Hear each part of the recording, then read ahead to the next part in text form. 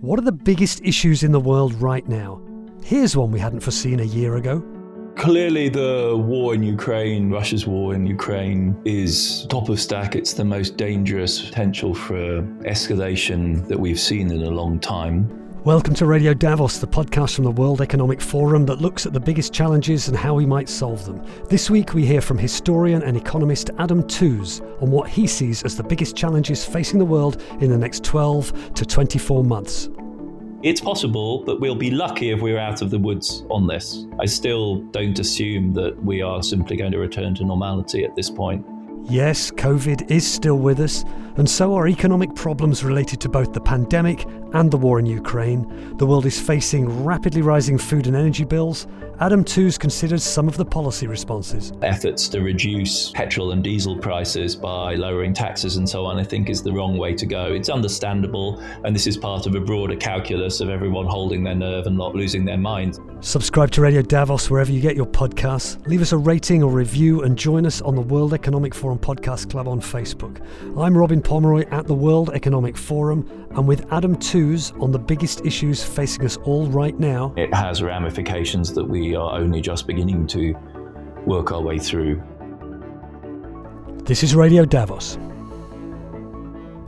In a few weeks' time, the World Economic Forum will be hosting its first in-person annual meeting for more than 2 years. It's usually held at the start of the year, but COVID forced another delay, and now, instead of the snow, it should be alpine spring flowers that greet the politicians, the business leaders, the academics, the campaigners, and the world's media in the mountain town of Davos in May. Looking ahead to this extraordinary Davos, which is happening at an extraordinary moment, my colleagues Jim Landale and Abhinav Chugh of the World Economic Forum's Strategic Intelligence Platform have spoken to several leading thinkers to ask what they see as the biggest issues that will be discussed in Davos and that will dominate the global agenda in the months afterwards. One of the people they spoke to was the historian and economist Adam Tooze, host of Foreign Policy's weekly economics podcast Ones and Twos, and the author of books including Crashed, How a Decade of Financial Crises Changed the World, and more recently Shut Down, How COVID Shook the World's Economy. Adam Tooze had lots to say on lots of issues. Here's Jim Landale. So Adam Tooze, from your perspective, what would you say are the key challenges that leaders and decision makers attending Davos should be focusing on in the next 12 to 24 months?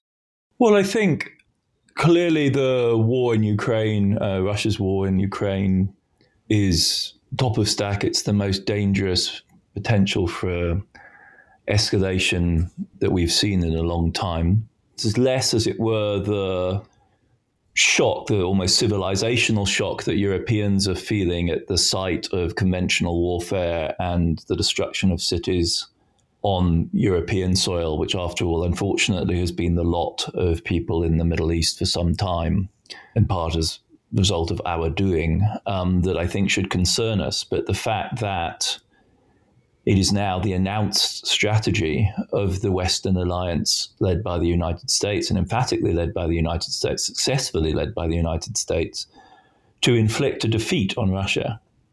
And that may be desirable, and it's hard not to wish for that. But it is an astonishing objective. I mean, in the history of NATO, in the history of Cold War relations, this is a very important departure. It may not be entirely unique in that during the phase of the Cold War in Afghanistan, for instance, we intended to attrit the Soviet power and humiliate the Soviets. But we did it far more delicately than we're doing in this case. The stingers were supplied then furtively and undercover.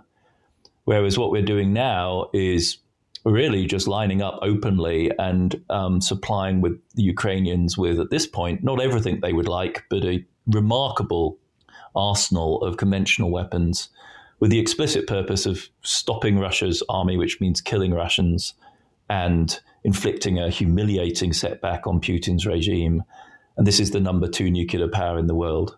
So that is a radical departure in terms of our willingness to bear risk globally, and it has ramifications that we are only just beginning to work our way through. Even if we reach a ceasefire, if we were to reach a situation in which a ceasefire could be negotiated, let alone a peace, this will remain in the system everything Russia at any point previously said about our disguised intentions with regard to them has now become manifest. The American president has said that Putin should not be in charge, and our intention at this point is to inflict a defeat on them. It isn't, as it were, the economic impact of Ukraine, which is severe enough, or the shock to the European system. And all of this is very real, but it's also quite local. This more general escalation of the tension between the two great nuclear superpowers is a dramatic historical departure. Turning to other big challenges facing leaders, probably all in their different ways affected by the invasion of Ukraine and the fallout from it. What else would you put on the table in terms of big concerns that need to be thought about and addressed? I know in your most recent podcast, you addressed inflation. You talked about the looming debt crisis with particular focus on Sri Lanka. I think in terms of, as it were, the global agenda, the unfinished business of 2020, or rather what 2020 exposed, is the inadequacy really of the safety net, the financial safety net in the global dollar system. It works, as we've now twice demonstrated, for the rich country insiders who are amply provided by liquidity swap lines and everything else. That's been stress tested twice now, and it's stood up. You can ask a whole bunch of social equity questions about that. Why are we bailing out certain people's wealth, so on and so forth. But the question that was fundamentally unanswered in 2020 is the question of low income and developing countries. Problem quote unquote, or the reality is that because of the fact of underdevelopment and poverty, the economies, maybe inhabited by just short of 1 billion odd people, don't weigh heavily in the balance, right? They don't weigh heavily in the economic balance. So you don't get the enlightened self-interest driving support action that we've seen twice over within the inner core. But I think it would be immensely short-sighted if we, even from a narrow perspective of self-interest, if we didn't understand the potential risks of destabilization in Sri Lanka, Tunisia, and Egypt, and Nigeria. Like, it's just bad, very bad politics not to appreciate the significance, just the sheer unpredictability and complexity of each of those places and the sorts of risks, if that is how you're going to map the world, that could emerge from them. The beginning of this year, we've seen a dramatic escalation in tension in the Sahel region in terms of security policy across that strip. The expulsion of the French essentially from one of their key positions there. All of that zone is caught up in this logic of underdevelopment, poverty, and stress. So the question there is, can the IMF, can the World Bank, can they be equipped to respond more adequately? That's the first line. 2 years ago, we would have said the G20 is the forum in which to do the deal. But of course, the G20 now presumably is dysfunctional because of the tension with Russia. So then that really puts the onus on the G7 and the G8. And it's been a long time since the G7 has had to act as a core. And it's no longer, it's no longer in any way representative of the world economy. So figuring out the geometry of that relationship is very important, I think. And then I think I'd be remiss, having written a book about COVID, not to remind everyone, not to bring up the point that there is still an epidemic ongoing and totally disrupting life in China. And every single person that gets sick is the risk of a mutation that could totally destabilize us as well. And so a continued, rigorous, disciplined focus on COVID variant risk and the need to continue high pressure development of vaccines, broadband vaccines that can cover a whole range, medications to deal with people who get severely ill, because, we'll be lucky. It's possible, but we'll be lucky if we're out of the woods on this. I still don't assume that we are simply going to return to normality at this point. And in any case, the lesson we should surely have learned is that everyone who was warning about this as a major global risk was absolutely right. And it's a multi-trillion-dollar risk. So it's epic from the point of view of, it's much more immediate almost. And I don't mean this because climate change is obviously the big long term, but a sequence of pandemics would inflict economic losses comparable to worst case climate scenarios. Even one was bad enough to inflict damage, which, is a total tale. To get the kind of damage we saw in 2020 from climate, you need to go far out on the spectrum of worst case scenarios. And that was our reality, right? From which we're still recovering. So anyway, those will be 3 items. In terms of the ability or performance of international institutions, the sort of global governance structures to deal with all of these interlinked problems, do you have any sort of observations on where we are in terms of their health? Yeah. I mean, with regard to the financial side of things, what's been revealed once again is the de facto global status of the Fed, right? The thing that really saw us through 2020 was both the liquidity support provided by the Fed in the form of swap lines and, on the other hand, just simply the global influence of American monetary policy. And so one should not underestimate, when thinking about the significance of very large national actors. The Fed, the ECB, the Bank of China, the Bank of Japan, possibly, but those 3 anyway are globally significant actors. Each one of them has macro-regional and, in the Fed's case, global implications from its policy. A major devaluation of the renminbi in the next couple of weeks, which, seem to be, this is the news of the last couple of days, would send a shockwave through the East Asian economies. It's not something anyone wants to see anyway. So that's one point. And I start there because I think the answer on the IMF and the World Bank side is that they have not made the problem worse, I think one would say. So they are not crisis amplifying factors, but are they equipped to do the kind of large scale interventions that we would want to see? I don't think they are. Mark Matlock Brown had quite a good assessment in Foreign Policy a few weeks ago, where he said, look, they just need much larger lending capacity. I also think that we have to address their ability to take risk. I mean, one of the utterly anomalous facts about, say, the World Bank is that they're so precious about their AAA rating that they're not actually able to contribute to debt restructuring by way of their own outstanding loans. And this is crazy, right? What they need is a standing backstop from their shareholders, in other words, the rich countries of the world, to absorb those kind of risks, so that, of course, World Bank loans can also be put into the mix, because the problem right now is the sheer complexity of global debt, even in low-income countries, right? We've got this nasty mesh of multilateral debt, bilateral Paris Club debt, Chinese debt, bank loans, bond issuance. It's a real cat's cradle, a real mess of overlapping obligations, and gaining leverage over that so as to structure a comprehensive write-down in a way that, on terms that mean that ambitious low-income countries are actually willing to take them on and don't end up in the Sri Lankan position of paying billions of dollars to the last minute until they absolutely have to default, which is totally counterproductive, is a huge governance challenge. And it's not new. It's been around for a generation now, right? The conversation started in the late 1990s with Kruger's suggestions about sovereign default and restructuring, and we've not made enough progress on that front. It's really 2 jurisdictions which could drive this, the US and the UK. It's English law and a New York state law, which governs almost all of these private debts. And some sort of sustained push. There's been moves from the G30, from the Bretton Woods group, but I don't see the leadership from that one would want on this issue. And again, it's because in the end, people will treat this as not systemically relevant because the players are too small economically. So you don't get the blowback. But that's so short-sighted, I think, and just doesn't calculate the ramifying potential risks. Think about a Tunisian crisis and its potential implications for the EU. It's silly not to understand how important it is to be proactive and constructive in a situation like that. I guess the same could be said for food security, energy.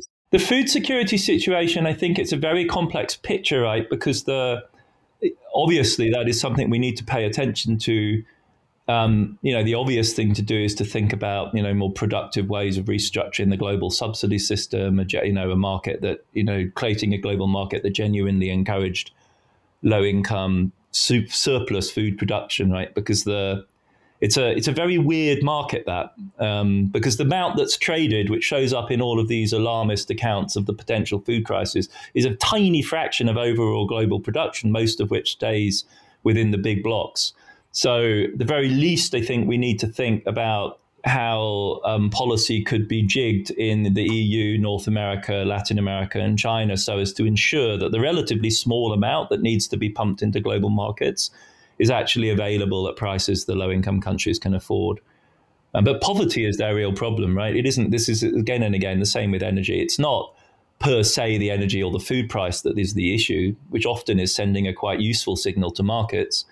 But the fact that they don't have the financial resources to cushion those shocks. On the question of inflation, is there anything more you could say in terms of the ways in which governments are trying to address inflation, taking lessons from the past, and whether or not those lessons are still applicable, relevant, effective today?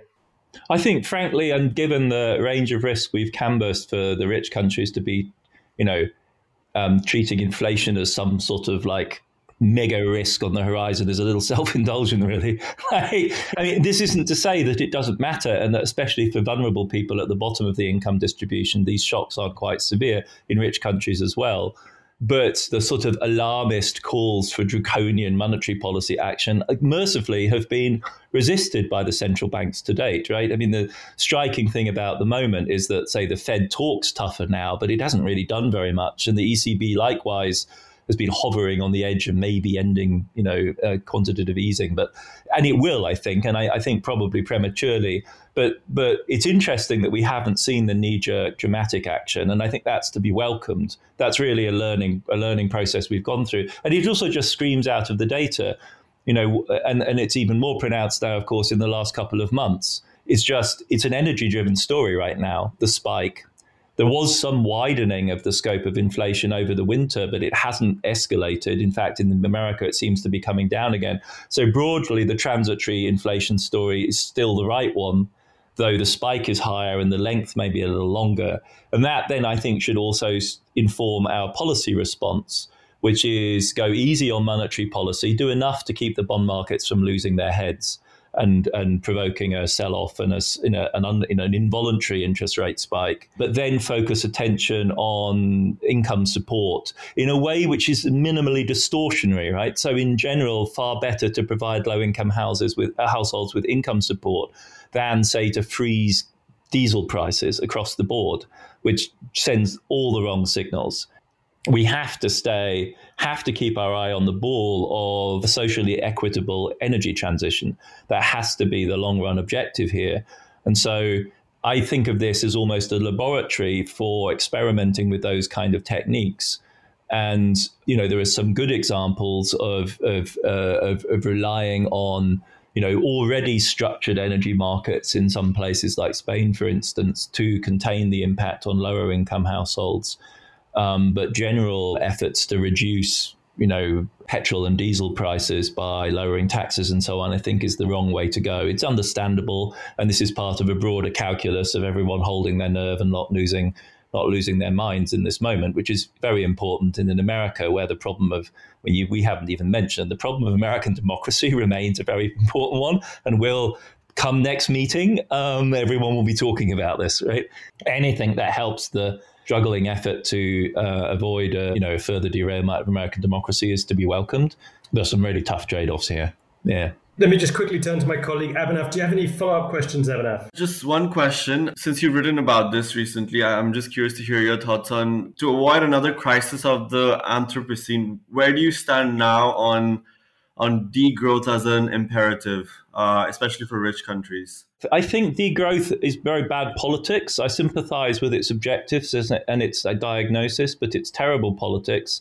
As a global slogan, I find irresponsible and just reflects a misunderstanding about the situation of the majority of humanity, for whom degrowth can't be an option. The only possible option can be smart growth. For Europe and Japan, you could say that something like degrowth is already an achieved reality. Their rates of growth in recent years have been so modest as to not pose a fundamental challenge.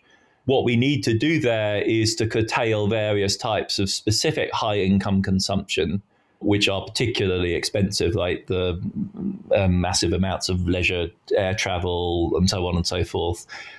We clearly need to adjust our eating habits and so on in ways which are because people perceive as very radical, but are essential. I think where degrowth is really, as it were, where the question really bites is in societies like the United States with very high per capita CO2 emissions and relatively buoyant growth rates, and also a politics that is completely bought in on that.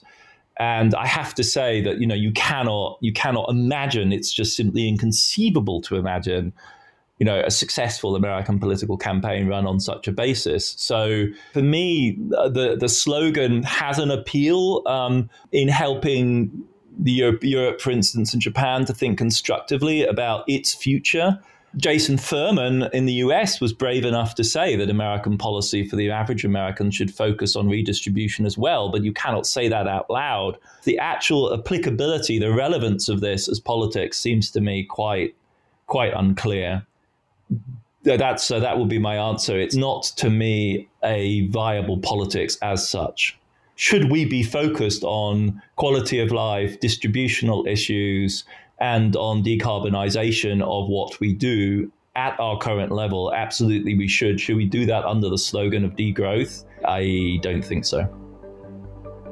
Adam Tooze was speaking to Abhinav Chugh and Jim Landale of the World Economic Forum's brilliant strategic intelligence platform. To get more from them and their conversations with some of the world's sharpest minds, visit intelligence.weforum.org. Please subscribe to Radio Davos wherever you get your podcasts. Please leave us a rating and a review and join the conversation on the World Economic Forum Podcast Club. Look for that on Facebook. This episode of Radio Davos was written and presented by me, Robin Pomeroy, with editing by Jerry Johansson. Studio production was by Gareth Nolan. We'll be back next week, but for now, thanks to you for listening and goodbye.